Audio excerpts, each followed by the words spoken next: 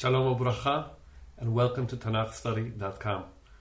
My name is Ralph Tawil, and we'll be learning Mizmor Mem Zayin of Tehillim, Psalms chapter 47.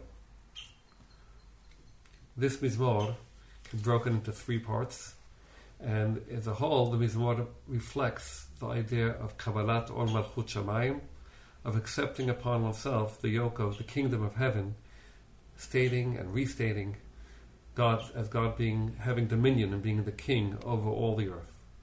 The Mizmor deals with the question, on the one hand, God is king over all the earth, and on the other, He is our God, the God of Yaakov, the God of Israel. And the Mizmor answers that in a very clear way by saying God rules over all the earth, dominion over all the earth, and He protects His nation through all the difficulties, as we saw in the previous Mizmor. This Mizmor continues the previous Mizmor, as the previous Mizmor describes the nations and the world being in a very cataclysmic event, and Israel coming through, Am Yisrael, the nation of Israel, coming through unscathed.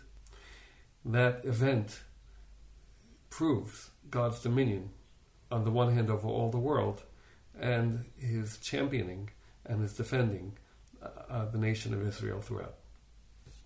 The Mizmor is a continuation of the Bnei Korach Mizmorim that is dealing with the whole question of human kingship versus God's kingship, and an attempt to explain why the nation went into exile, as it described in chapters 42 and 43, the beginning of the Bnei Korach Mizmorim. Mizmor begins, Lamnatseach Livnei Korach Mizmor. Kol ha'amim tik'u chaf, hariu l'Elohim bekol rina, ki Adonai elyon nora, melech gadol al kol ha'aretz. All the nations should clap hands. They should shout to the Almighty with a sound of singing, because God on high is revered and awed. He is king, the great king, on all the land. Yadber amim tachtenu, ulumim tachat raglenu. Yivchar lanu et nachalatenu, et geon Yaakov, asher ahev Selah. He will subject nations underneath us, and peoples under our feet. He will choose for us a land portion, a territory, the high hills of Yaakov that He loves, Selah. The Selah defines the first section of this Mizmor, and this gives the response. He is Melech al Kol Haaretz. He's a king over all the world, and He will subject nations underneath us, underneath His nation, and under our feet, describing a victory and a dominion, that God's dominion is transmitted to Israel's dominion over the world and His ability to defend itself against His enemies. He will choose for us a nachala. The word nachala here is specifically a land portion, and it gets more specific, as it always does in parallelism. It's not just nachala, it's which specific nachala. Geon Yaakov, Geon, meaning on something high or something swelled, and Geon Yaakov is probably referring to the hills and the mountains of the land of Israel, of Yaakov, that He loves.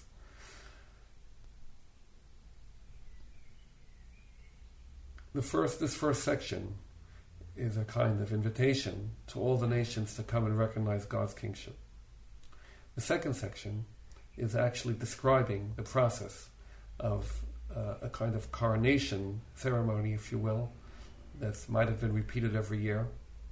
Allah Elohim b'truah Adonai b'kol shofar. That God go up with shouting and with Hashem, Yud-Kei Vav-Kei, Hashem, with the sound of the shofar.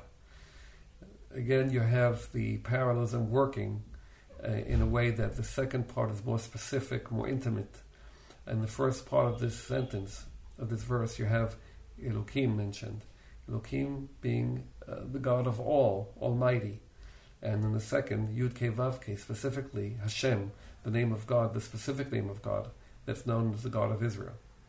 A Bitruah, in the first one, Bitruah is shouting or any type of loud noise. But in the second half of this parallelism, in the second half of this verse, you're very specific.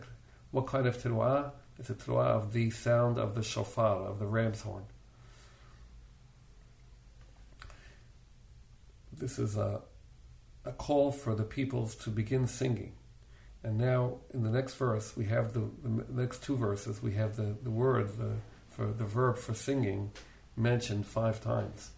Zammeru Elohim, Zammeru, Zammeru Limalkenu, Zammeru, Ki Melech Kol Haaretz Elohim, Zammeru Maskil. Sing to the Almighty, sing. Sing to our God, our King, sing. Because He is the King over all the earth. God is the King over all the earth. Sing with intelligence, with enlightenment. Again, this parallelism is so stark over here that most of the words in verse 7 are the same. The only word that gets changed is Elohim to Malkenu. So that puts the repeated words, Zammeru, Zammeru, Zammeru, Zammeru, really serve to focus us on this main point of the Mizmor. The main point being that Elohim, the Almighty, is Malkenu, is our King. But lest we make the mistake of thinking He's only our King, then the very next verse, Het, says, Ki Melech Kol Haaretz Elohim. And it defines not only He is our King, but He's the King of the whole earth. God, the Almighty, is the King over all earth. And therefore Zammeru, sing, maskil, with great enlightenment and reflection. Malach Elohim al Goyim, Elohim yashav al kiseh kodsho. Yidivei amim ne'esafu, am Elohei Avraham, ki l'Elohim ma ginei eretz me'od na'ala. God, at this point, is the King over all the nations. At this moment, God sits on His holy throne. The great men of all the nations gather together. The nation of the God of Avraham, because to God is the defense of all the world. He is Most High.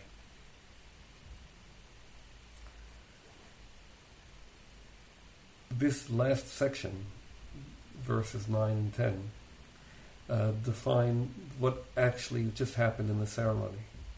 God was anointed and if you will, all speaking in terms of using human imagery to define God, because that's all we have to speak about when we speak about God is human imagery.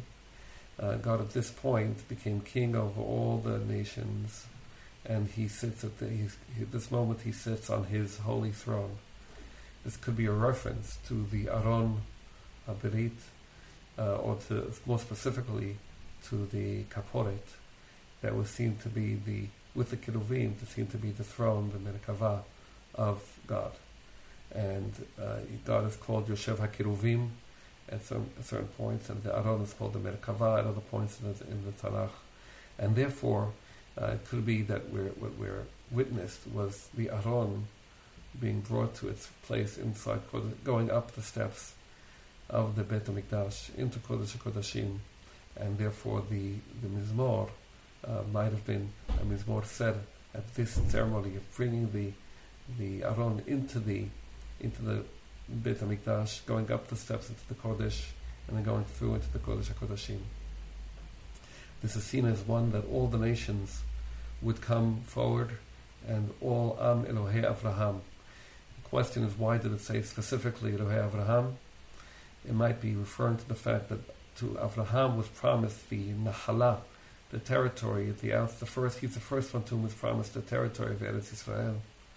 Or it could be a reference to the fact that all those who see themselves as the descendants of Avraham, the ideological and spiritual descendants of Avraham, are being invited over here.